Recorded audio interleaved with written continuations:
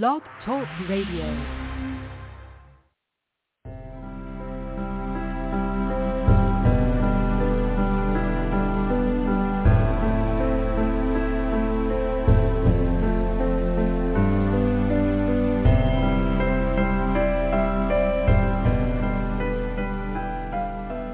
Welcome to Night Light.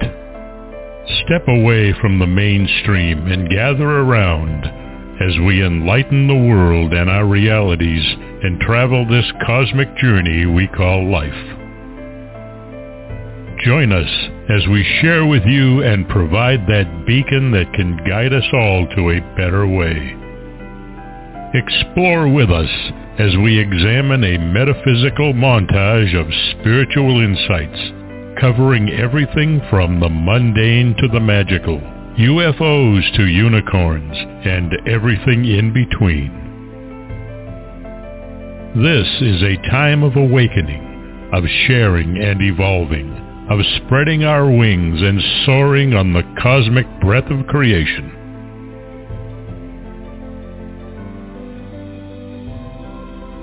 Come and join with other light-minded spirits as we weave our lights together to seek understanding, enlightenment, and with a little luck, some wisdom. This is Nightlight, a reminder that you are never alone.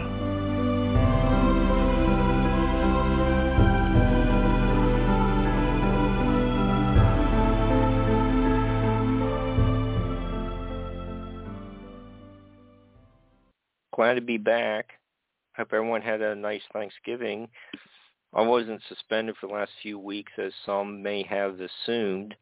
Barbara and I have found out over the last few years that that's a disservice to the guests who are authors to compete with the election results. And, we just didn't do a show on Election Day. Then the following week we had kind of like a last-minute cancellation because of the guests' Wi-Fi in Ireland.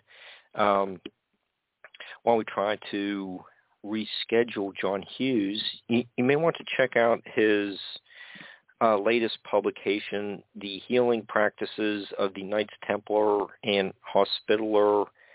It's a fascinating travelogue of his visits to Morocco, Marrakesh, the island of Rhodes, and Krakow. I don't know how much the listeners like the Templar shows, and this one is, John's book is about how the Templars deposited the medical knowledge they learned from their stays in the Holy Land during the Crusades, and they stayed at the places I just mentioned, and left a legacy of their knowledge. It's really a fascinating autobiography is one way to describe the book. Really neat stuff. I highly recommend it. You can contact our friends at Inner Traditions about it, and I hope get some cell towers built in Central Ireland so we can get John as a guest, and he has another book coming out soon too. So just keep an eye out for John Hughes's books on Amazon. Okay, so anyhow, Wallace Wagner is our return guest tonight. We plan on doing a 2-hour show unless the Gulf Coast storms don't knock Barbara off the air. He was a guest with us a little over a year ago to discuss his Crossing the Crevasse. He recently published his follow-up book, Within Grasp. It's more about UFOs in the Bible and the changes in perception after an experience. All right, and our guests also love those shows. You can learn more about Wallace by visiting his website, withingrasp.net. And I think it would make a great stocking stuffer. Hey, Wally, how you doing? Hello, Mark. How are you this evening? Oh, I'm fine. Thanks for having me. Oh, yeah. Glad to have you return to Nightlight Part 2, and you'll be, I guess, with Barbara, I think, later this month, or next month, I think. I think it's the 28th of December. At the end of next month, okay. Yeah. Cool. And, that'll be another interesting show. I think both of us interview so differently that both shows will not be the same. So for all the people who have subscribed, since you appeared with us last year, they may not have gotten to hear that show. So let's review your sighting and what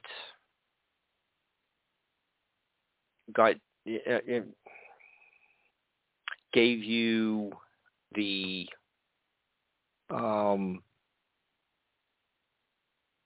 what do you call it? You say you call it My Epiphany, and I use that for the title of tonight's show. So, let's get into that a little bit about who you were prior to your sighting, and over the course of the next hour and 50-some minutes, we'll learn about your changes. Sure thing. Well, for the audience, I grew up as a very conservative Methodist and Southern Baptist. And I do mean conservative. I mean to the point that the earth is 6,000 years old. You believe everything in the Bible as it's written. UFOs, if they exist, they're definitely from the devil. And, being an author was not even in the cards for me. But in 2016, I was a mailman. And in September of 2016, I had just made a delivery here in Bedford County, Virginia, to a lady who lives on Hayden's Bridge Road. And something told me to look up in the sky. Now, I don't know whether it was something or somebody or some connection or it was just a coincidence, but I stopped in the lady's front yard and looked up. And right over my head was what I call the white tic-tac. It appeared as a solid white, glistening white object with no nacelles, no wings, no windows, nothing. It looked literally like the white tic-tac meant. And I saw it for about 3 seconds. And then it was there no longer. And, I'm guessing it was about 1,500 feet over my head, something like that. Might have been 2,000. I'm not real sure. I'm guessing, again, it's maybe 50 feet by 30 feet for the size. And no sound whatsoever. The sky was vivid blue, crystal clear day. And I kept asking myself, what happened to it? I mean, it disappeared, but did it take off so fast I couldn't see it? Or did it cloak? Or did it, go into another dimension? And I'm pretty well satisfied that it cloaked. And I just couldn't see it anymore. Of course, I had all the questions. Did I really see it? Was it the Goodyear blimp? Was it a weather balloon? All that stuff. And this being 2016, I really didn't discuss it a whole lot. I told my wife and a few family members in my Sunday school class. I was teaching Sunday school at the time, conservative Sunday school, I must say. And, they took it pretty well. I'll just say they have some open minds in that class, and it was a good experience. But, there again, I really didn't even mention it again until it came out. About a year and a half later, it's one of the videos that perhaps your audience has seen on TV that showed the Simmons carrier group and the fighters, and they're the ones that actually called it a tic-tac. So the video's out there. That's the exact same thing I saw, so I was vindicated. So now it's not, taboo to talk about it. As time went on, all the questions started developing in my mind. Are these crafts, other life forms? I had an open mind. But are they mentioned in the Bible and all this and that? And it caused me to go back through the Bible and re-examine the entire Bible through a different lens. And Mark, when I did that, I realized that these crafts are actually mentioned from Genesis all the way through Revelation. The Bible's full of them. And in one place, in 2 Kings, they even are cloaked where somebody couldn't see them. So it's one of those things that you realize, or that I realize, that maybe all this stuff that we've been taught maybe just isn't quite true.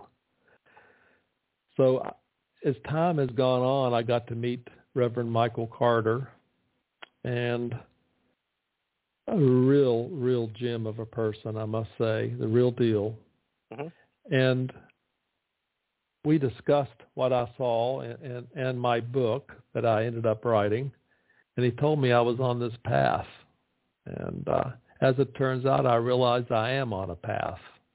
I have left all the previous teachings and what I had perceived as reality behind me, and have moved forward outside all of this, and have found many, many, many new truths and realities for me. And Crossing the Crevice, my first book, was basically a recap of what I had found up to that point. It was written about 2 years ago, and actually my viewpoint has changed somewhat within that 2 years as I continue on this path. Within Grasp came out about a month ago, and it's much more spiritual in nature. And in it, you will see where some of my beliefs have actually changed since I wrote Crossing the Crevice. So that's pretty much where we're at now. I'm much more spiritual in nature. I no longer am religious. I'm much more spiritual and a lot less religious. I don't subscribe to any particular denomination anymore. For me, the Bible is basically another book, because I have studied so much of the background of the early church fathers, the background of the early church, and the Bible itself. I now realize that it is definitely not the word and last word of who we perceive as God. So I'm beyond that. So I'll just go ahead and throw that out. Okay. Now, well, since we're officially into the holiday season, let's look at one of the examples of your change from a conservative, having a conservative Christian outlook to discussing the Star of Bethlehem stopping above the manger. In the past, I would have believed, and probably did believe, that the star was a star, even though it moved in a fashion that stars do not move. But there again, you're taught that God was moving it. I no longer subscribe to that line of thought. To me, anything that was a light up in the sky was a star for the Hebrews. And stars do not move in that fashion. For me, and from what I have gleaned, is the star was none other than a craft, without doubt. And that craft, of course, looked like a star, I guess, from a distance. But the giveaway is that it shot radiant light beams down and hovered above Jesus. And then, you have the shepherds out in the field of Ruth. It hovered above them and shot the light down that shone around them in a circle, much like what happened with Paul on the Damascus Road. And then this voice comes out of this craft. A voice does not come out of a star. The voice always comes out of a craft, telling the shepherds what to do. Don't be afraid and whatnot. So, I have certainly gone from it being a star that God moved to now knowing that it was a craft with intelligent beings that are much more advanced than we are, inside of it. It just defies laws of physics. Sure. I mean, there's lots of other places, too, that these stars move in erratic fashions. One, of course, is with Deborah and Barak in the book of Judges. I think it's chapter 5. If you have a Bible in your audience, it may be called the Song of Deborah and Barak, but if you go down to about verse 20, you'll see where it says the stars fought from heaven. From their paths, they fought against Sisera. The stars don't fight, and they don't move from their paths. And then in verse 23, a little further down, it says, "Curse Meroz," said the angel of the Lord, "utterly curse its inhabitants, because they did not come to help the Lord." Well, in the past, Meroz was a location for me. Now, I pretty much fall in line with the Zohar, the Talmud, and several rabbis in believing that Meroz was actually a planet when it's talking of its inhabitants.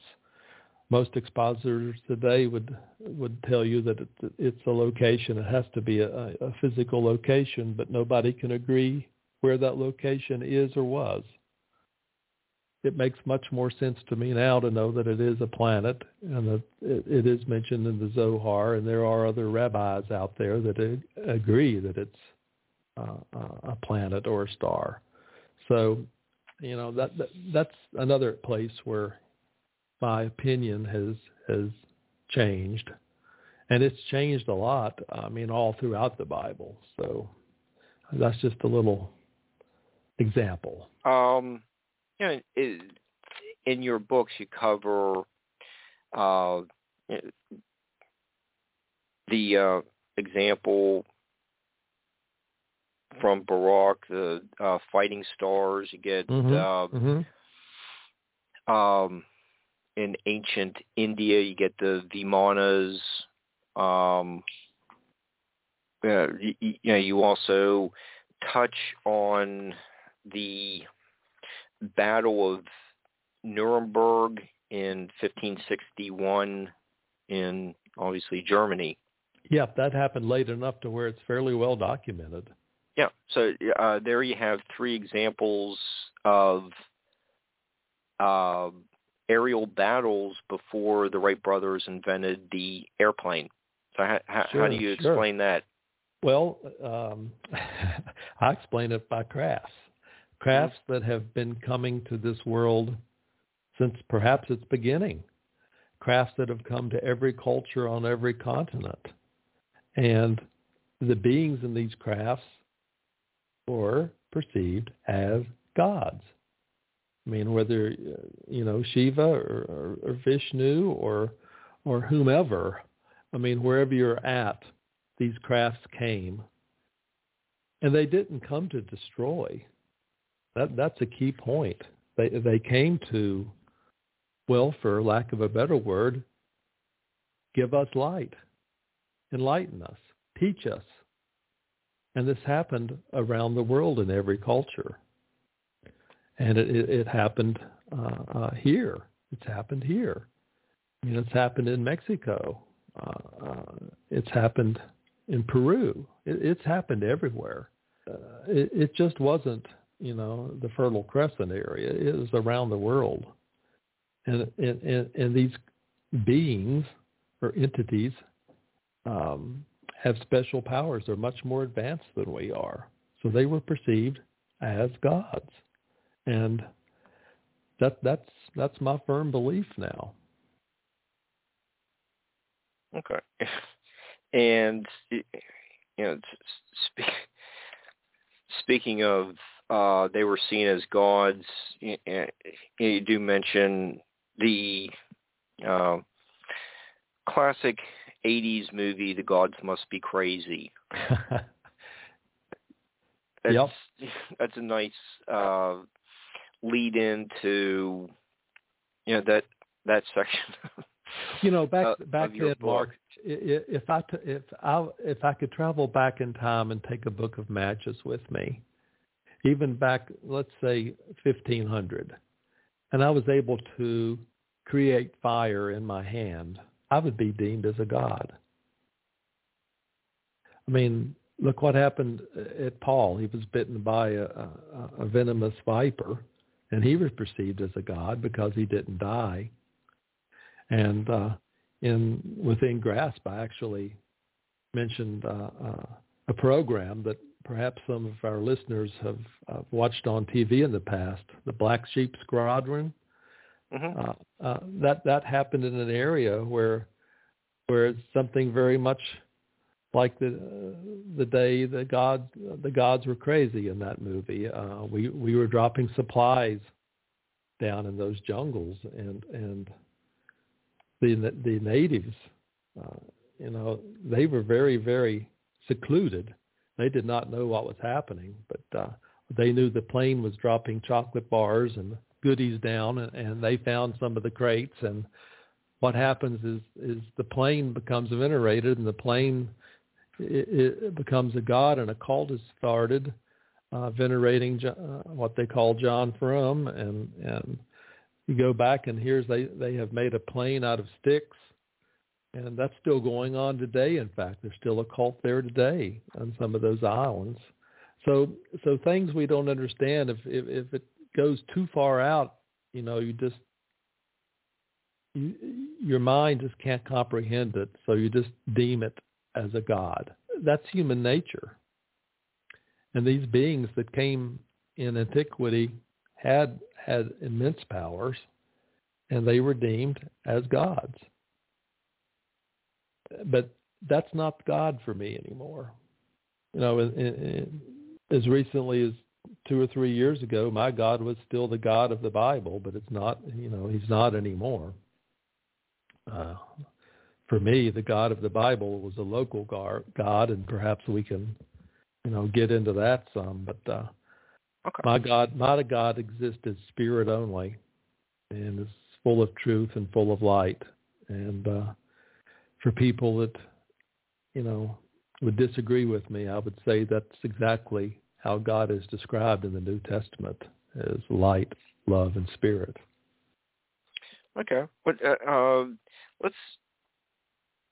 the Old Testament is pretty much just, even though you get passages like, the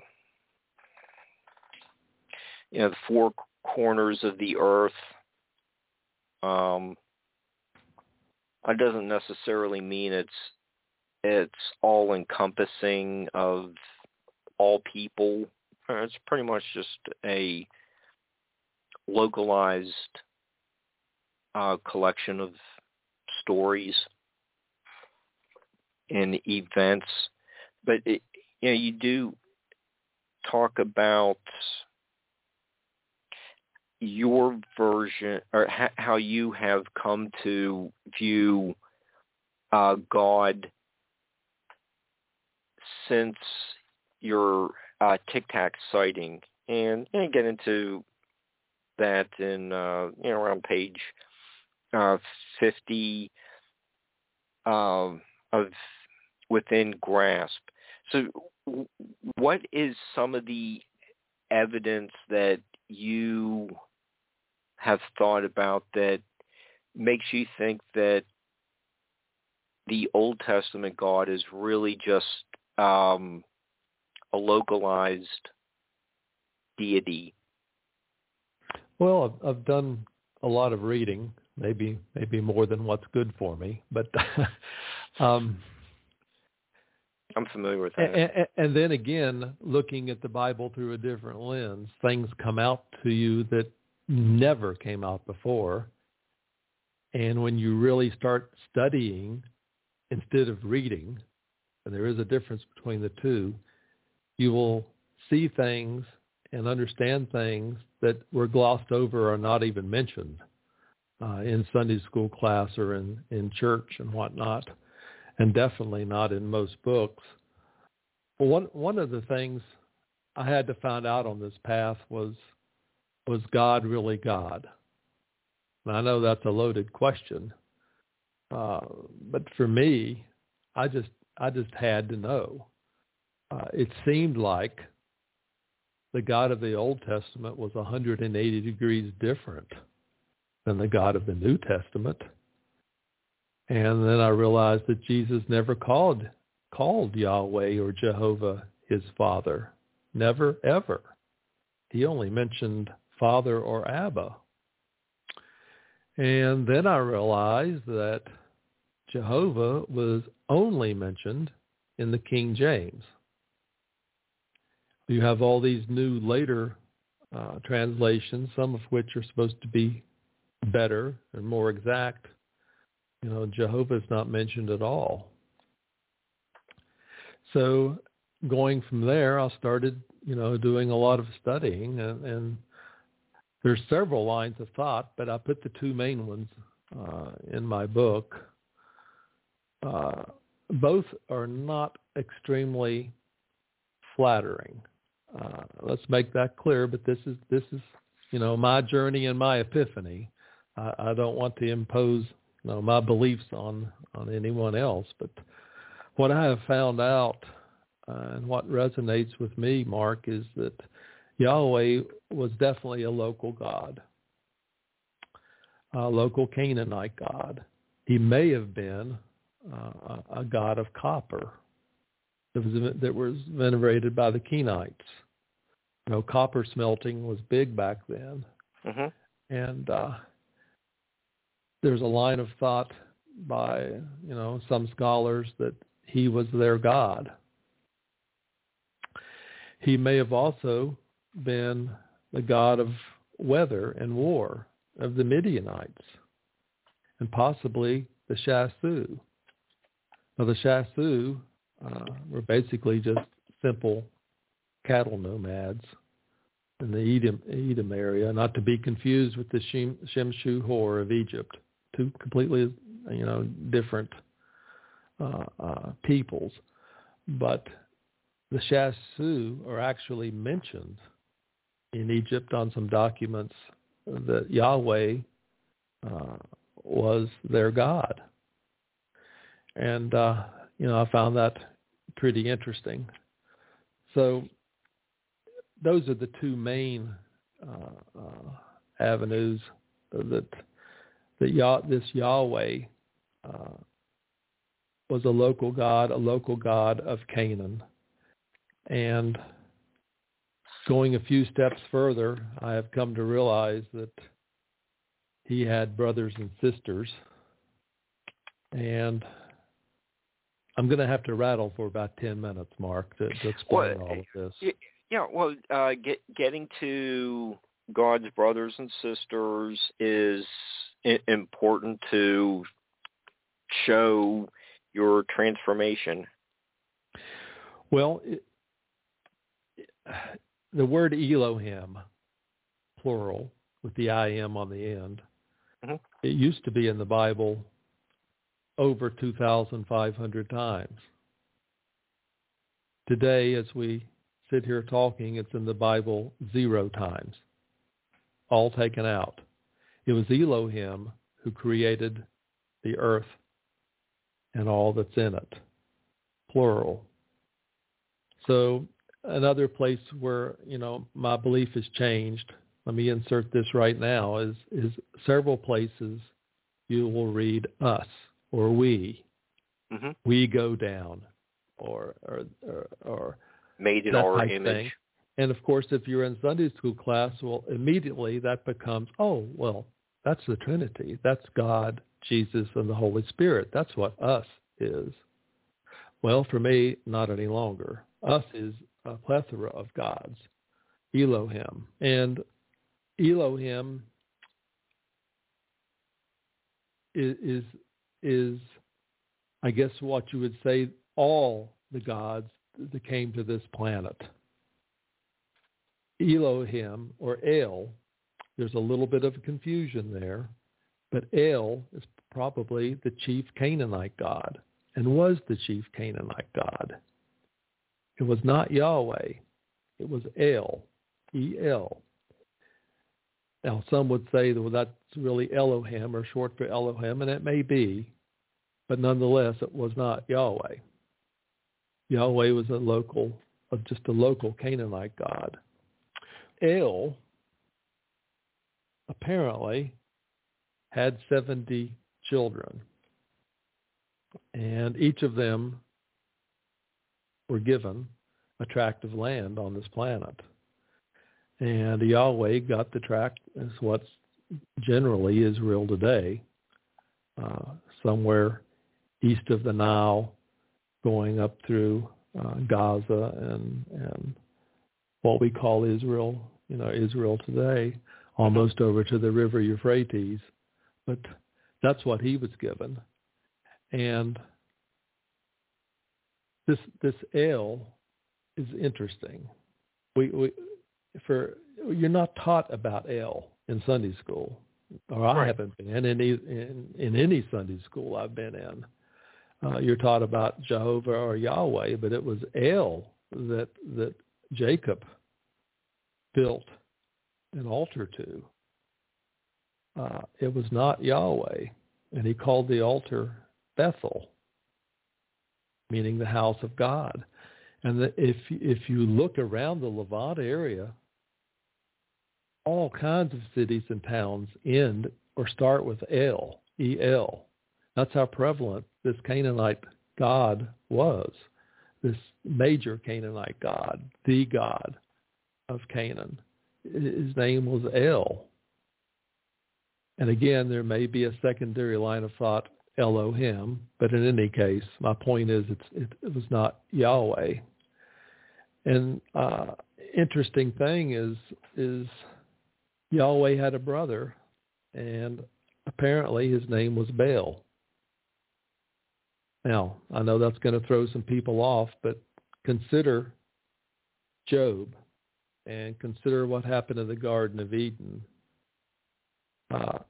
In Job, this Satan, or who some people want to call the devil, I'll get into that in a minute, but he and this God are talking pretty much casually and pretty much on a dare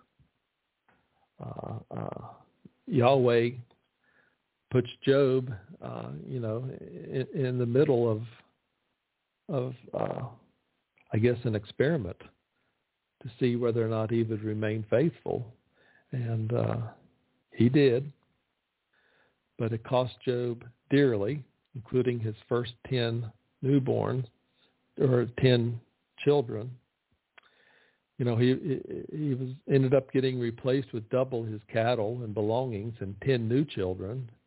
But I find it exceedingly unfair that he lost his 10 original children and did not get those replaced.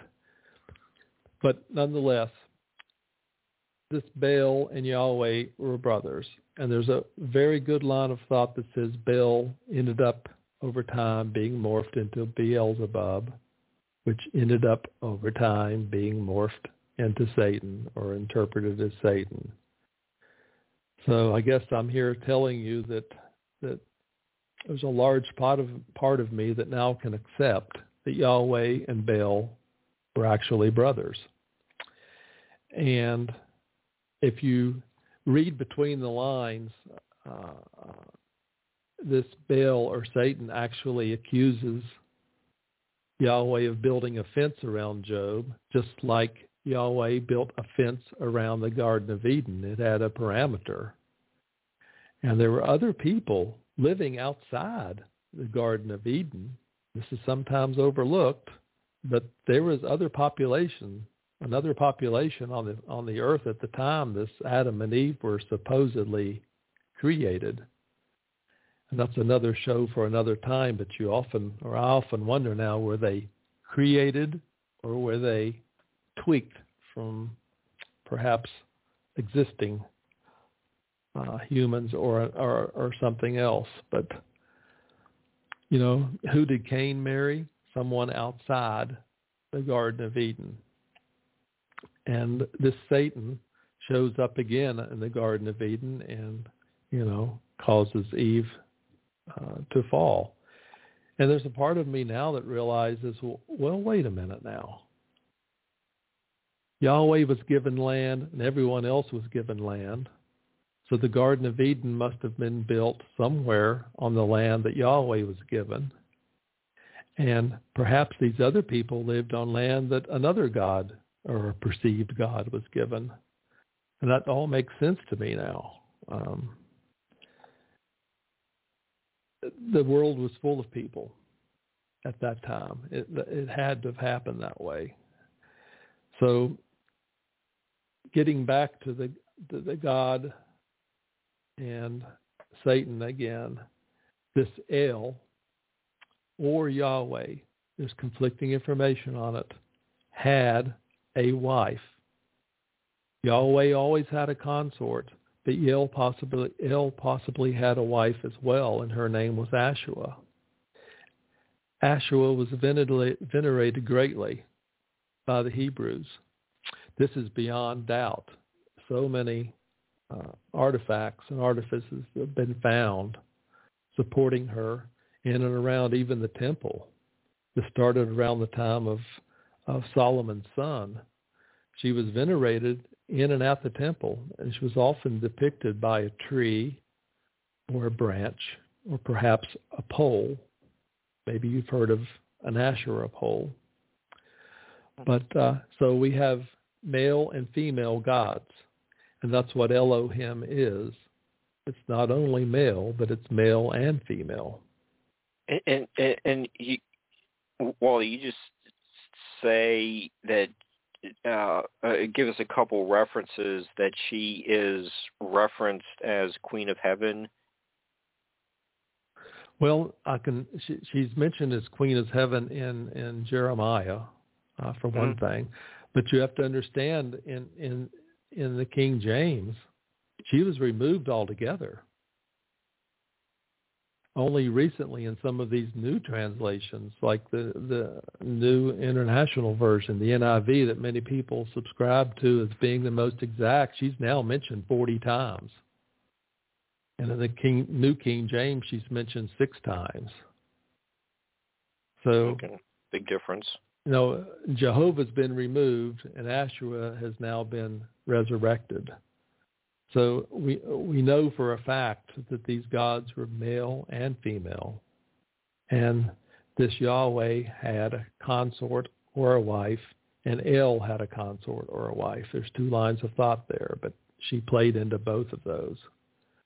And the Asherah sometimes is considered to be a tree, and you might see an inscription if you found an old document as an Asherah tree or an Asherah pole. But without doubt for me, that helped understand that these gods were plural, and they were both male and female. And of course, we're getting female, preachers today in some of the denominations. Mm-hmm. So, yeah, go ahead. No, I was just gonna say, you did interview a lady minister in your book. We'll talk about her shortly. Okay. But and speaking of all these gods, you do mention this Psalm 82, and it's a really short, one of the shorter Psalms. And when Gary Wayne has been a guest with us, he's called that the counterfeit council. It's a really, it's like, one of those things that really sticks out like a sore thumb. A lot of people, I didn't realize it until Gary mentioned it, but it seems at least two guests have written about it. It is very odd. It does sound like it's referencing multiple. Here we are back to the multiple gods again. Well, there's definitely multiple gods. That's come out throughout the Old Testament. There's multiple gods. Yeah. So, what do you think of this Psalm 82? Well, I did put it in there because it sticks out like a sore thumb, just like some other verses do now. And I get my information from people that are a lot smarter than I am. They have their PhDs and whatnot. But I see this as being Yahweh talking to his father El, wanting more power, more control. And he's asking for this power and this control. And it shows that he's jealous. He's a jealous God. And we kind of sort of often overlook that, but it needs to be looked at realistically. He was a jealous God. I say was because he's not here now, John 14. But this jealousy, for me, plays right in the covenantness and everything else. It just goes to show you that this God was not anything. Let me digress here and go back to Exodus just a minute. In Exodus 4, there's another one of these bizarre stories that's in the Bible that is, again, often overlooked and not mentioned because it does not fit the typical agenda. I'm going to set the stage for you. Moses, who had just led the people out of Egypt, Zipporah, his wife, and their son are traveling, and they get tired, so they spend the night at an inn. And I'm reading into this. It's Exodus chapter 4. And this God, Yahweh, lands his craft. That's not in there like that, but because he gets out and starts walking, I know that a craft is involved. He's walking around the area where they're spending the night looking for Moses. He doesn't know where he is. He's having to look for him, and he's walking around looking for him. Why? Because he wants to murder him face to face. I can envision him knocking on a door at a motel room, and Zipporah answers the door and sees God face to face, one of about 77 people or so that actually saw God and lived, by the way.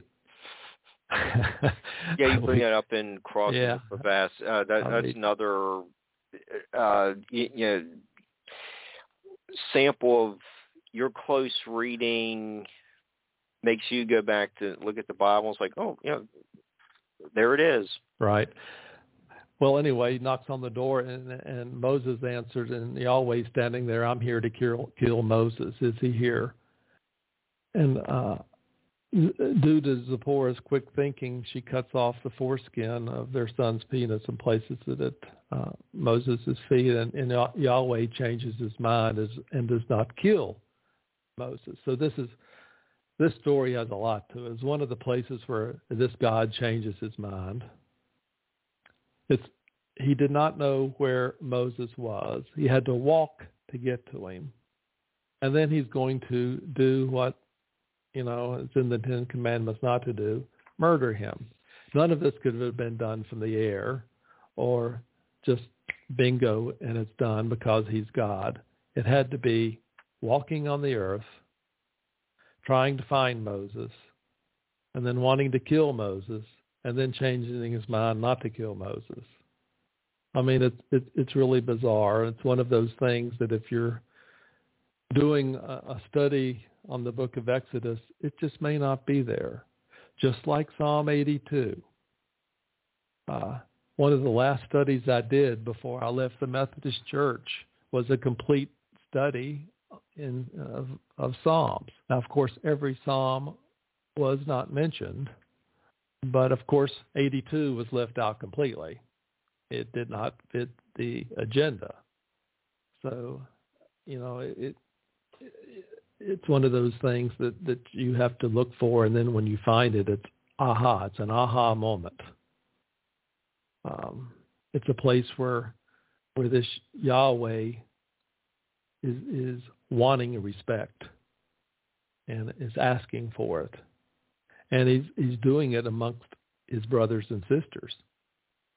So that's something to keep in mind. What I said that Yahweh had brothers and sisters is, not to be taken lightly. I like you really delve into the Old and New Testament stories. You're a very close reader. You provide a lot of contrast. Like what you said, where whatever book, Deuteronomy, where it says you can't kill people, and he's God showing up to kill Moses in that story. Yeah, the one he just brought the people out of Egypt that he supposedly did all the miracles for, which by the way, miracle is nothing but science that we don't understand. I don't believe in miracles the way I used to either, Mark. A miracle is like somebody striking a match back in 1500. It's science we don't understand. That's all it is. But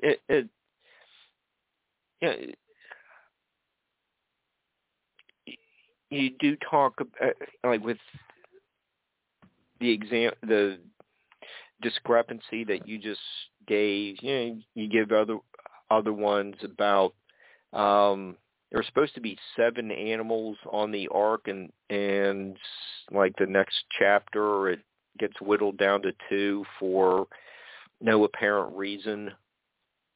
That's because multiple people wrote the book of Genesis. Yeah. And most scholars, even in Israel today, would tell you that Moses did not write Genesis or the Torah. Mm-hmm. So, I mean, the old school and the agenda says that he did, but there's too many contradictions in Genesis, or else Moses was smoking some wacky weed. But in one place, it's like there's this dichotomy. It works in lineage too. I mean, in one place, 2 by 2 they went on the ark, and another place it's 2 and 7. Mm-hmm. So which is it? But it can't be both.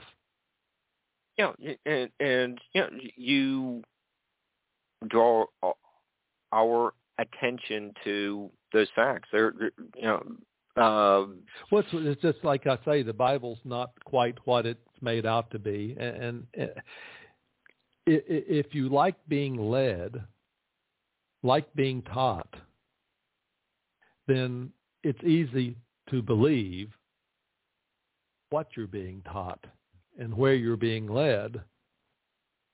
But if you want to do it on your own, you will find things that cause you to realize that you're being fed an agenda that's been in place since the early church. And I don't hold, teachers and ministers and people of faith in ill regard. I mean, that's what they've been taught, and that's what they do. But the truth is out there, and it's for me, it is no longer totally. I use the word totally in the Bible. There are certainly truths in the Bible, without doubt. Mm-hmm. But a lot of it is for me conflicting information, and it has been modified so many times by man that it's basically the work of man. There's no way I can believe that is the work of my God. It may be, the work of a God for some of the listeners, but for me, it is not the work of my God, and that is without doubt. It's basically a history lesson with a Jewish and Greek flair to it, and Jerome had to work, with both sides. It's almost like 2 books being bound into one book. I don't think they should be together. I think you should have the Old Testament in the book by itself and the New Testament in the book by itself. I mean, for me, it's that different. Anyway, I'm getting off on a tangent there.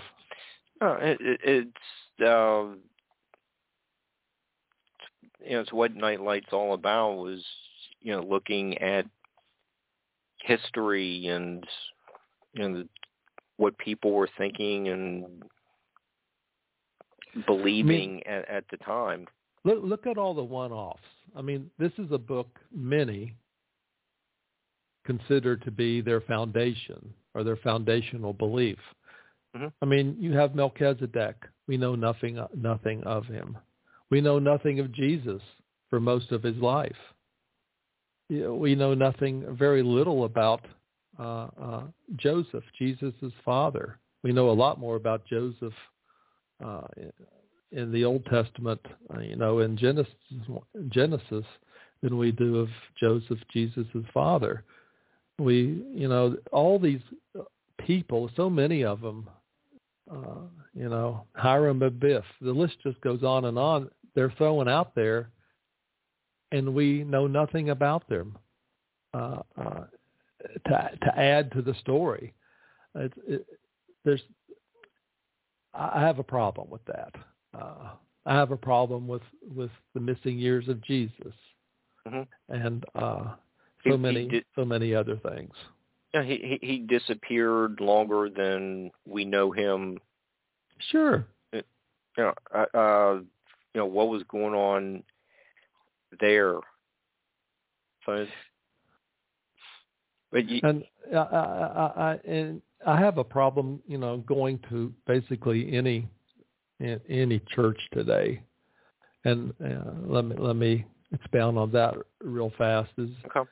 I mean, you read the Apostles' Creed. I mean, the big Methodist church here in town does that every Sunday, and I just cringe because they read the one that says Jesus, the only Son of God, and I know that not to be true from the Bible itself. I mean, from Genesis 6 to Job 1 to Galatians 3 to Hebrews 2 to Romans 8. I mean, we're all sons of God, the big God, not the God of Israel. Yahweh always kept saying he was the God of Israel. But I'm talking about the big God of the universe, who I now subscribe to, the God of light, love, and spirit. We're all his children. And that is mentioned in the Bible. And Jesus is a brother to me. I look at him as a brother and a master teacher who is much more advanced and evolved than I am. And I subscribe to Jesus' teaching. I am still a disciple of Jesus. Let's get that out there now. He's everything to me. I want to be like him. I believe his teachings were true and trustworthy. But for me, he came here to teach us. And that was his main purpose. For me, we all go to heaven when we die. And you look at Dismas on the cross beside him. I get the impression the guy was a lowlife, a thief that did nothing to benefit society. And he was not born again. He was not what we called saved. None of this. And just a few words and he's in paradise with Christ. This tells me that, and from so much other information I've read, including the Book of Enoch, that we all go to the third heaven when we die. And I'm so convinced that's the early church needed power to thrive and to grow. And what has been changed is to really say that Jesus was the only God. You have to be born again, meaning to accept Jesus as your Lord and Savior. You have to be saved. You have to pronounce it publicly. You have to be baptized. You have to do all these things, and then you'll make it to heaven, depending on which denomination you believe in. If you're Methodist, it's not once saved, always saved, and that's something else. Everybody has their own interpretation. Everybody claims to have the truth, but that truth comes in over 33,000 Protestant denominations. Each one's a little different than the other. But my point is that I am thoroughly convinced now, Mark, that none of us die. And we all go to the third heaven, which is what Paul mentioned in 2 Corinthians. And that's really one of the reasons I put the Book of Enoch in the appendix and within grasp. It's one of those books that a lot of people wanted in, Origen and Clement of Alexandria and some others, but the original Jews did not want it in there because it made continual references to the Messiah. So it got axed from the Bible, but it's still in the Ethiopian Orthodox Bible to this day, and it's still available to read in many flavors. There's more than one book, by the way. Enoch wrote many books, but the one I put in there is the one that's publicly available online for people that want a free copy. It's in the back of this book. It specifically describes the third heaven, which is mentioned in 2 Corinthians. And I've been to many studies on Revelation and what happens at death and on heaven. And it's been mentioned to me more than once that the third heaven is basically above the stratosphere, above where the birds fly. I mean, that's the best some of these people can come up with when they're trying to teach you what the third heaven is. You really have to read the book of Enoch to know what the third heaven is. And of course, I'm sure the people in the know back then were aware of what Enoch had written. We all go to the third heaven. And I'll let that ride for right now. Let that sink in. Well, I'm sure a lot of people think that tonight's show is, a lot of heresy. If Nightlight were around during the Spanish Inquisition, we would already be in the Iron Maiden. But you with all the challenges to the traditional interpretations of the Old and New Testament or Testaments, you still maintain a very active faith. Yes, I do. You do write about your disciple of Jesus, but you're also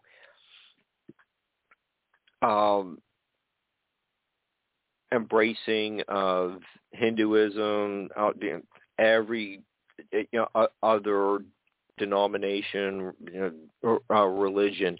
So how do you see yourself with what seems to be kind of like a contradictory outlook, but well, that's a good question, and I'll answer it this way. We're still here. In the past, we've had all these gods that flew in here on crafts. Now, I mean, Hermes flew, Solomon flew, the Elohim flew, Quetzalcoatl flew, Ra, Vishnu, the Anunnaki, they all flew. We're still here. They did not come to destroy. They came to teach. You look at the teachings of Buddha and Jesus, and they're very close. You look at a lot of the other teachings from Zoroaster to Vishnu to what am I wanting to say? Mohammed, early Mohammed. It's very, very close to what Jesus taught. So I have done some studies on these other religions, and I find truth in them all. I find truth in Christianity. I find truth in these other religions. Live your life with meaning. Treat your neighbor as yourself. Realize that love is what permeates the universe, and we are creatures of love and light. And learn things that aren't physical. And that's really, I believe, where we have fallen short. Some of the Far Eastern religions are better at using their brain in ways that we don't think of here or don't do here. what I mean by that is, let me use Paul as an example. Paul of the Bible. He was a tent maker. That was his line of work. And then, of course, and he was a persecutor of Christians. And then he had the Damascus Road experience, where this light, of course, shone around him, and he gets the voice from the sky again, coming from a craft. And he becomes an apostle. What's often overlooked is this did not happen immediately. This happened years after the disciples were picked and were in place. But Paul did not become an apostle immediately after that experience. He went to Saudi Arabia for 3 years of training, then came back to be an apostle. Now, we don't know who trained him or exactly where he was trained. But being that it's Saudi Arabia, the first thing in my mind is, well, that's where Mount Sinai really is. And that's the home of Elijah and Elisha. I just found that interesting.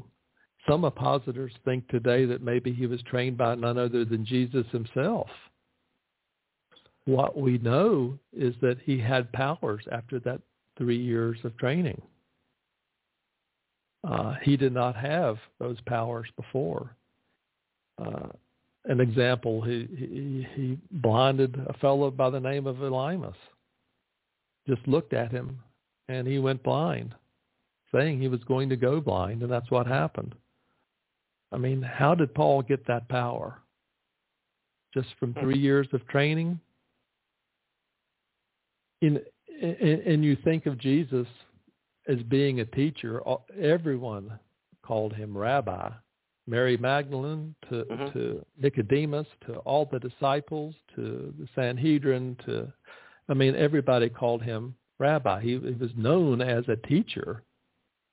I try to encompass what he taught, and the only thing I can see that falls in line with Paul would maybe be Peter. Did Peter really get what Jesus was trying to teach us? Today we focus on our heart, and I think Jesus was focusing on both our heart and our brain, that we have powers in our brain that are untapped and unused. But Peter actually was able to step out of the boat and take the first step on water by himself. It wasn't until he panicked and called for Jesus' help did he get rescued. But he had, A, the courage to do it, and B, he actually did it himself. And that comes from being with Jesus for about 2.5 years. Now, there's not a lot of this in the Bible. You have that little story of Paul and the story of Peter, what I just mentioned. But where's everything else? Everything else that anybody else ever did to compare it to those two acts has been removed. It's all about Jesus. Jesus was the one who turned water into wine and whatnot. And now I wonder, did he really turn the water into wine, or did he change people's perception that he turned the water into the wine? That's something that I'm debating right now, because he had these powers of the brain. It's one of these things that you wonder what was taken out. Gnosticism was a big thorn in the side for the early church. A lot of Gnostics. Right. And I put the book of Thomas in within grasp. You read the book of Thomas compared to Matthew, Mark, Luke, John, it's a completely different flavor altogether. It appears that Thomas really got some of what Jesus was trying to teach. We have these powers within us. look at the second half of John 14. We use the first half typically at a funeral. It says God is away now. But if Jesus goes to the Father, that's why he needs to leave. He was here on a visit. That's mentioned in the Assumption of Moses, which is in Crossing the Crevice. But if he goes to the Father, we will be able to do miracles, not only like Jesus did, but even more miracles and works greater than what Jesus did. So we have the power, but it is untapped. We are not trained to use it. And that's one of the truths that's been exposed to me as I continue to go down this path that I'm on.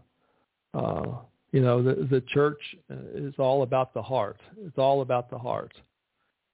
But nothing is taught about the brain. Where do you go for brain training? You don't. You go back to seeing that you have 4 bars on your cell phone and what's on TV or what's the Sunday night football game. I mean, that's where we're at. So I think that we have really fallen short. Some of it done by purpose with taking a lot of the Gnostics' writings out. I think they were much more in tune with what Jesus was trying to teach than what we give them credit for. And, of course, all the Gnostic stuff was taken out. So you've got to go searching to find it now. Okay, and there are some interesting passages in the Book of Thomas. Some are really out there, Mark. Yeah, I was just looking at, there is light within people of light, and they shine it upon the whole world. And that's in, I don't know how you pronounce that, Logion 24, and then Logion 30, there is, where there are 3 gods, they are gods. I thought it should be talking about a monotheistic God. So that's surprise, one, surprise. Yeah, another one of those it passages that makes you scratch your head about what's really going on there. Well, we are creatures of light. We belong to the light. If anyone in the audience has ever read the Pistis Sophia, there's a description of Jesus actually turning into light, and this is much more than what happened at the Transfiguration. They're very similar, but this is a much more detailed description with the disciples sitting on the Mount of Olives watching Jesus literally turn into a bright, dazzling light. And that's who we are. We are children of the light. And as evolved or experienced, or dare I say, have gone through as many incarnations to improve and to elevate our soul as he has. Jesus is someone to emulate. We all need to emulate him. His words are truth, and he is a creature of the light and a creature of love. And in his pure form, not half human and half God, but in his pure form, he's totally spirit. I'm convinced of that. Anyway. Okay. So that's what I have to say on that. Okay. Well, you, enlisted some of your friends to provide their commentaries. They are, you have 3 theologians, the military guy is, regular friend of yours. What were you trying to achieve by bringing in other perspectives for this book? Mark, I love your question. That's a profound question, and a very good question. I wanted to kind of have a starting place, an ending place, and a place to where I think we're at. And I think that I covered all those bases. The first interview I did was with Dr. Barry Downing, who, if your audience or if our audience does not know this, he was the first preacher or man of the cloth who actually admitted that there were UFOs in the Bible and actually wrote a couple of books on it. And his first book was back in the 1960s. I interviewed him, and of course, he believes that a lot of the stuff that happened in Exodus was from a UFO, and I totally agree. I brought in Reverend Michael Carter, who I know that you know. Yep. He's an active preacher who has a congregation now, and he has had a miraculous healing as well as visitations. Mm-hmm. And I find him 100% legitimate and 100% believable. And he's one of those people I've gotten to know fairly well,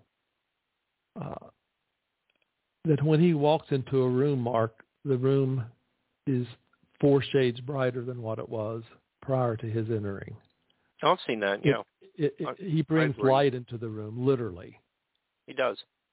And I've known other people that suck light out of the room, but we won't go there. But he is the real deal, and I wanted to share with the readers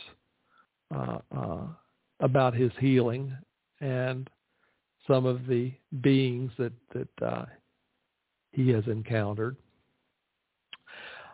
I put Dr. Paul Smith in there, who was an original member of Project Stargate, which some people may know was a secretive program mostly run by the CIA. It had many sponsors. It's been disbanded now, but those in the know that remote viewing is real. It's legitimate, and it's still being used, perhaps secretively by the militaries around the world today. Paul now teaches remote viewing, and I give his references in the book. He's out in Utah now. His claim to fame was he actually saw what happened with the USS Stark days in advance. He saw it verbatim. He wrote it down as part of a remote viewing session. It didn't make any sense to anybody at the time, so it got put in the file cabinet until after the event. They pulled it out, and what he had seen days in advance was exactly what had happened. That's just an inkling of what remote viewing does. It allows you to basically yourself or your spirit or your entity to leave your body and to go out anywhere into space, going through mass or objects, to see things and to perceive things, and allow the visions of these things to come into your being, and you report what you see and write that down with an interpreter. And that's kind of sort of in a nutshell how that works. I am not a remote viewer, so I'm not an expert. But I wanted to put that in there to show as an example of what we can do with our brains.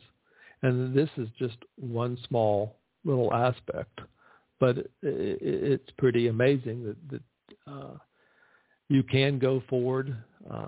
It's a little fuzzy the further you go out. It makes no difference in time how far you go out. I mean, if you went from here to Mars, there's no time lag, that kind of thing. There's a lot of interesting stuff in there that I think the reader would find, interesting to read. Then I interviewed Barbara, Reverend Barbara DeLong. Of course, this is, I guess, technically her show. So. Oh yeah, it is. Okay, it's her show. Hopefully, I'm just like the sidekick. Hopefully she'll. I didn't know how to bring you in on that, Mark. Your sidekick. Yes. But I tell you, a remarkable lady. I am honored to know her. She is very well versed, covers a lot of different bases, and I found her to be a gem. I use that word again, a gem. We got into all kinds of interesting things that I put in the book, including her work with the Stones in the New England area, which is one of those things that gets overlooked or purposely not mentioned. Well, you two had a nice discussion about her documentary, The Secrets of the Stones, and your trip to Egypt, where you did spend, was it 3 days? At the Great Pyramid. Yeah, investigating the pyramid. So, I've been inside. I made it inside with a square. They confiscated my camera. But let me tell you, and I will tell you, it's another one of these perceived realities that we have, that Khufu built this pyramid, and he was a pharaoh of Egypt. And, you go there, you're taught that he built it. It was made about 2560 or so BC, plus or minus so many years, depends on who you believe. And the Egyptians had all this experience building it, and this was their crowning achievement. And that each of the pharaohs wanted to one-up the other. And so, they started with, the brick pyramids, and then you went to the pyramids, then you went to the bent pyramid, and then their crowning achievement was the Great Pyramid. Well, I beg to differ. I am totally convinced the Great Pyramid is far older than 2560 BC. I believe it could be at least 10, 12, maybe as much as 30,000 years old. Mm-hmm. I believe it was there, and the other pyramids were mere attempts to copy, and the best they could do was the bent pyramid.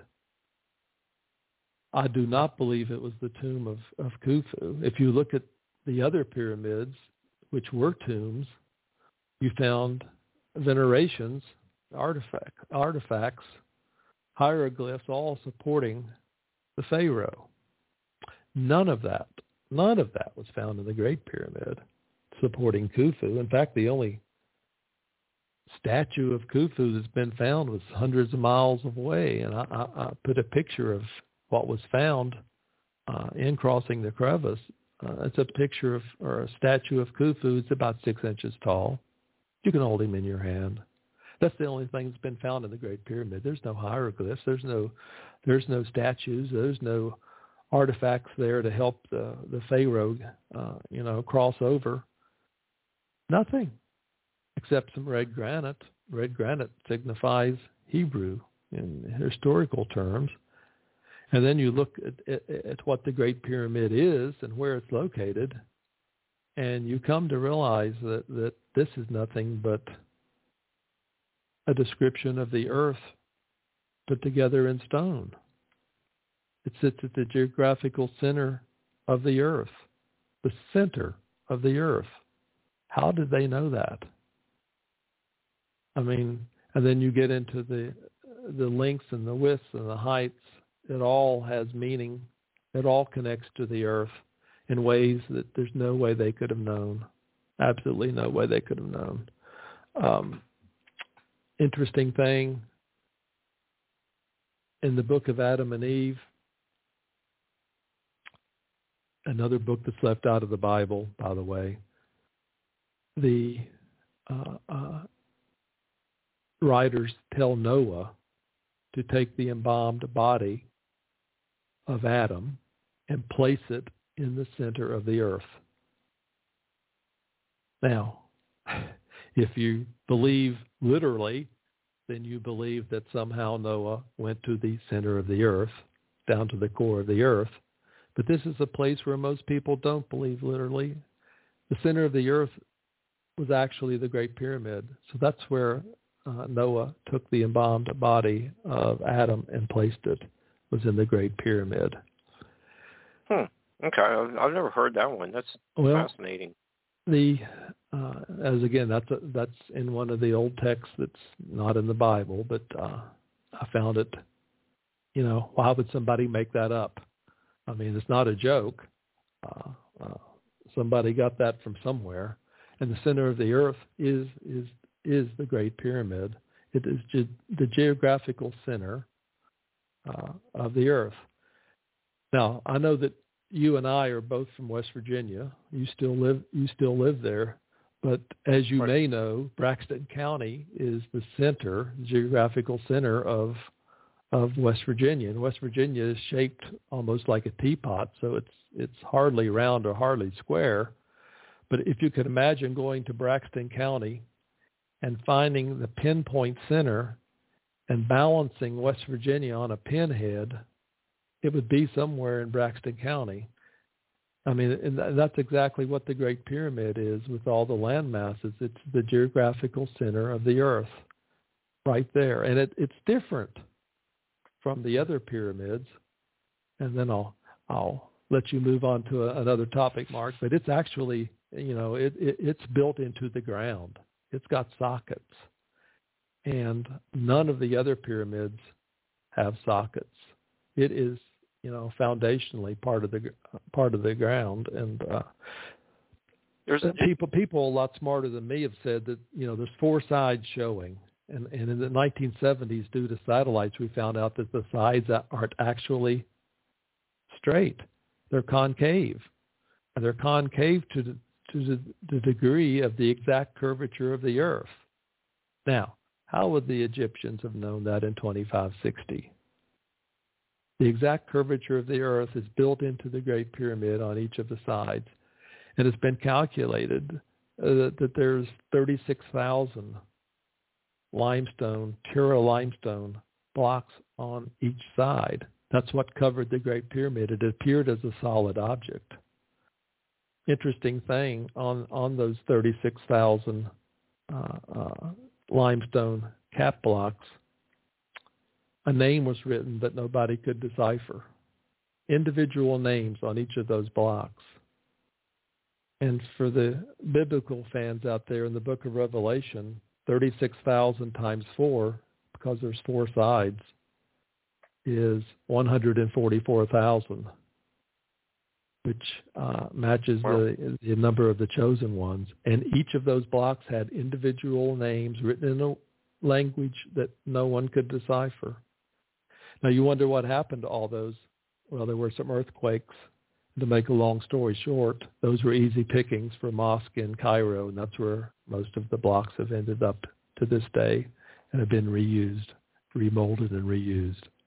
So all that's lost to antiquity now. Well, in Michael's A New World, if you can take it, or Alien Scriptures, you can find where he a quick reference to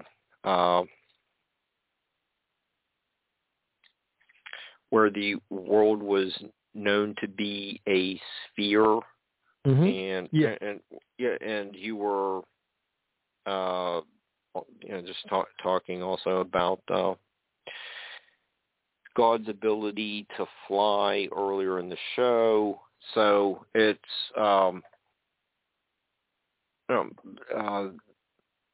with the navigation that was required to get around in spacecrafts, you can see how the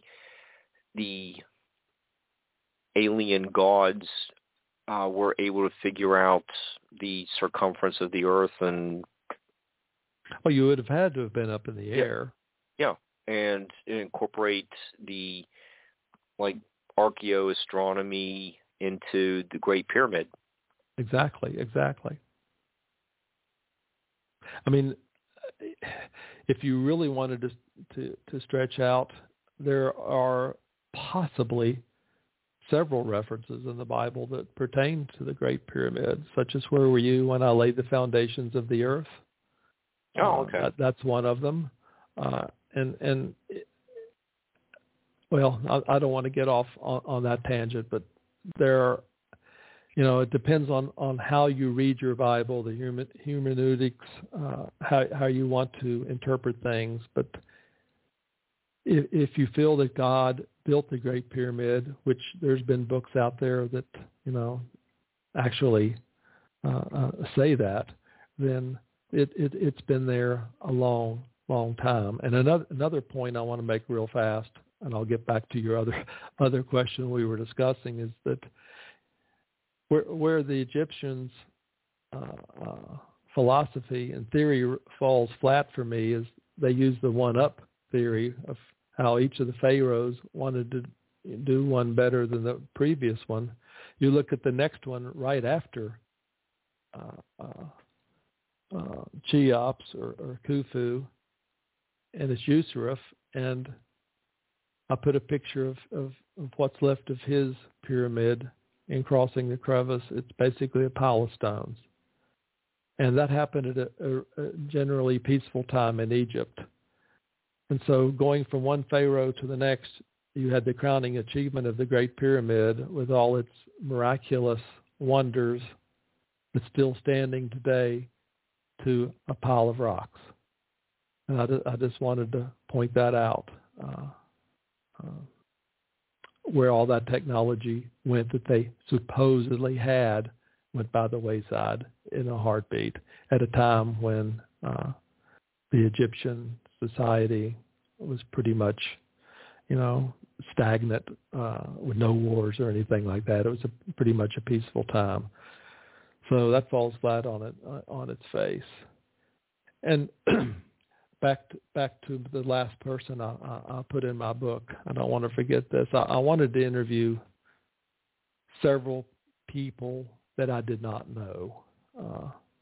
I live in Virginia now, which is part of what's been called the Bible Belt for decades. And that was kind of sort of hard to do. You just don't walk up to somebody and say, "Hey, can I interview for my book?" with the kind of questions I wanted to ask. But I found a fella I bought some insurance through, and he had made a mention of going to church. And I asked if I could interview him for my book, and he allowed me to do so.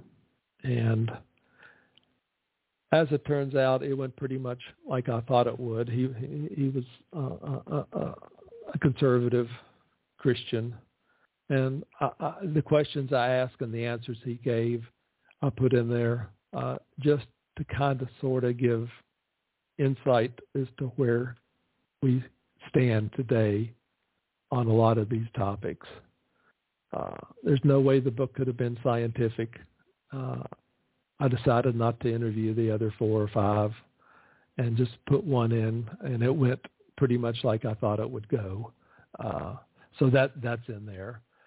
Just to let people know pretty much where we stand today and where I used to stand, by the way.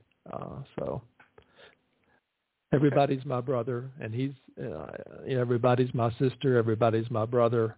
I'm not degrading anybody. I've been there, so I know what it's like. I know the feelings. I know the emotions. I know what's the perceived reality is. It's just I've gone outside the gates where everybody's taught, and everybody wants to be taught, and I have taught myself. And I guess the catalyst for that was me seeing the white tic-tac over my head. So this has been going on for 6 years now. Okay. And since I do feel obligated to continue with the homage to Barbara, since this is her network. You two do have a interesting exchange about ghosts, and you also have an interest in near-death experiences. Is there some kind of overlap there, or do you want to say the near-death experience for? Well, I can talk a little bit about it. Typically, near-death experiences are treated as a subject, within itself. You might find a book just on near-death experiences. There's many out there. For me, it ties in with reincarnation, which I now totally believe in. Let me talk about that just real fast. The early church actually accepted reincarnation for about 200 years or so. Origen, one of the founding church fathers, who was even called the brightest mind the church ever had his own doctrine on reincarnation, with people coming and going and, in souls incarnating and then going back, coming back, then going back. And this was accepted. By the time it got to Jerome around 400 AD, all that had been taken out. We can't have multiple lives. We can only have one life, and we got to get it right, and we got to get it right through Jesus Christ, and Jesus Christ can only be found through the church. It's all about power, greed, and money, and that all played out as the centuries went by. It's really what caused the Protestant Reformation. A lot of that's in crossing the crevice as well.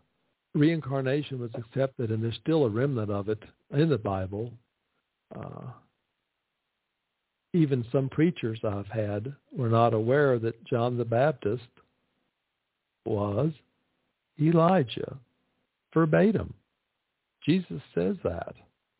Now, you have to have, ears to hear, and if you have the ears, you need to hear, but if you can accept it, John the Baptist was Elijah. So Elijah ended up getting beheaded. So Elijah technically died. Technically. And if you believe what's in Malachi, that he may come back again yet as one of the two prophets in the book of Revelation. So he really didn't die. Of course he doesn't die. None of us die. We pass. We pass from a physical reality to a spiritual reality. And that's really what a lot of these near-death experiences allude to. I've done quite a bit of study on near-death experiences, and it all ties in with reincarnation, without a doubt. Dr. Newton wrote a really good book called Journey of Souls. Michael Newton. It's his life work. He did 29 cases of past life regressions and whatnot. And every one of them support reincarnation. Every one of them was alive before. Every one of them had very similar stories on what happens when you die.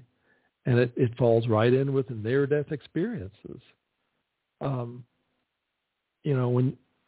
When you die, your entity, your soul, your being exits the body. And in some cases, this can happen, moments before you die, because the spirit and soul knows that you're going to die.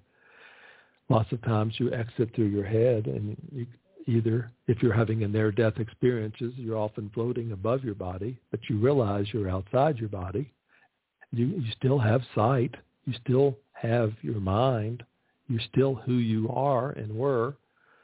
It's just you're in a spiritual form and not in a physical vessel.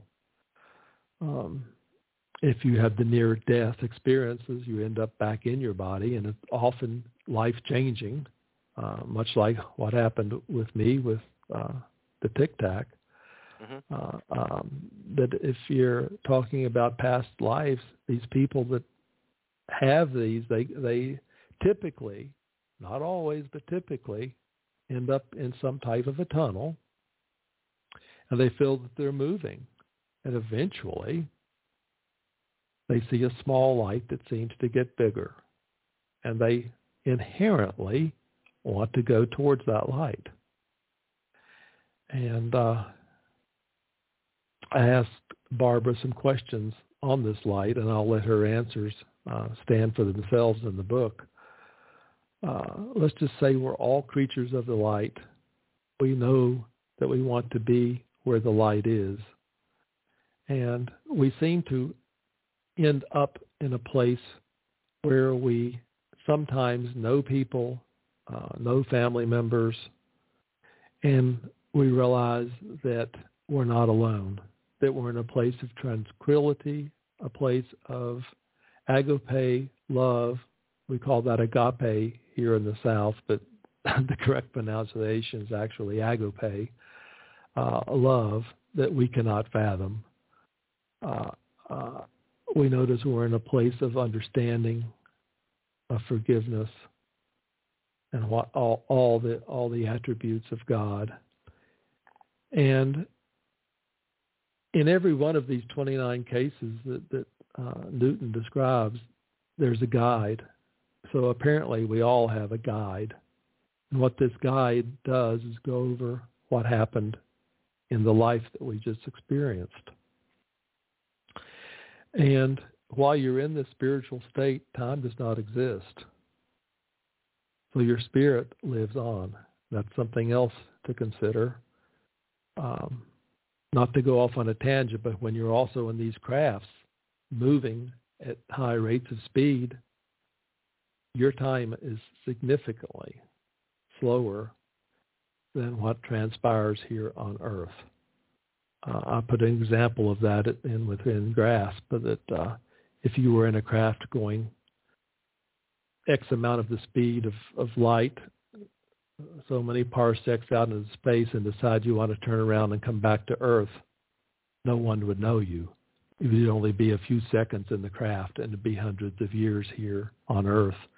And that plays into how some of these gods perhaps live so long. There's also accounts for that happening in some of the cultures, in some of their histories, people leaving. Like Methuselah. The solar boats of Egypt. There's records of that in India as well, of people going up in a craft and coming back, and it being much later, much later. Yeah. But that's just proving a point that we don't die. It is a fascinating topic when was it the kings prior to the flood lived to unheard of ages, 900 years old, and people having kids in their 90s and things like that. The timekeeping was different at that time. I think it's just a fascinating subject, and it is very fascinating. You wonder if timekeeping was different, or you wonder if you wonder if the foods they ate were more pure. You wonder if there was less radiation. You wonder about all kinds of things, including what was the time measurement itself even different. But well, if they could figure out how to engineer the Great Pyramid, I'm sure that they could figure out, okay, like the year is this long, so it would probably be pretty much like it is today. So I'm guessing it pretty much was like it is today, based on the little bit of time differential that we have from Joshua. He's actually caused time to stop for a little bit, but extend the day. But their calendars would have been pretty much like ours. So how do you explain Methuselah living to be over 900 years old? Well, I can't. That's the honest answer. But we could theorize. Your time travel idea is an explanation. That unless is they an explanation, really did. And we do know that to be fact, by the way. That is fact and not conjecture. That the faster you travel out in space, the slower time is for the person inside the craft that is traveling. That's been proven. Cool. I don't know. You wonder if they were so close to God, and there again, some of the ancient texts that are not in the Bible say that the descendants of Adam were all segregated from the heathens of the earth. That the descendants of Adam, going down from Adam up through Noah, the 10 generations were all segregated and lived on a mountain. And that's why they were so, I guess, not privileged, but so in tune with the Lord. All the heathens were in the valleys, and that's where Cain had to go when he murdered Abel, off to live with the heathens. So he married what they call a heathen, or someone that was not part of the special lineage of Adam. So you wonder if these people that lived so long during that time, with Yahweh actually walking there in the garden, were they intertwined with him in ways that are not written down? I don't know. I think there are some, the ancient authors did present information that is captivating. We just don't understand it. True. Very true. I think there's some neat stuff in there.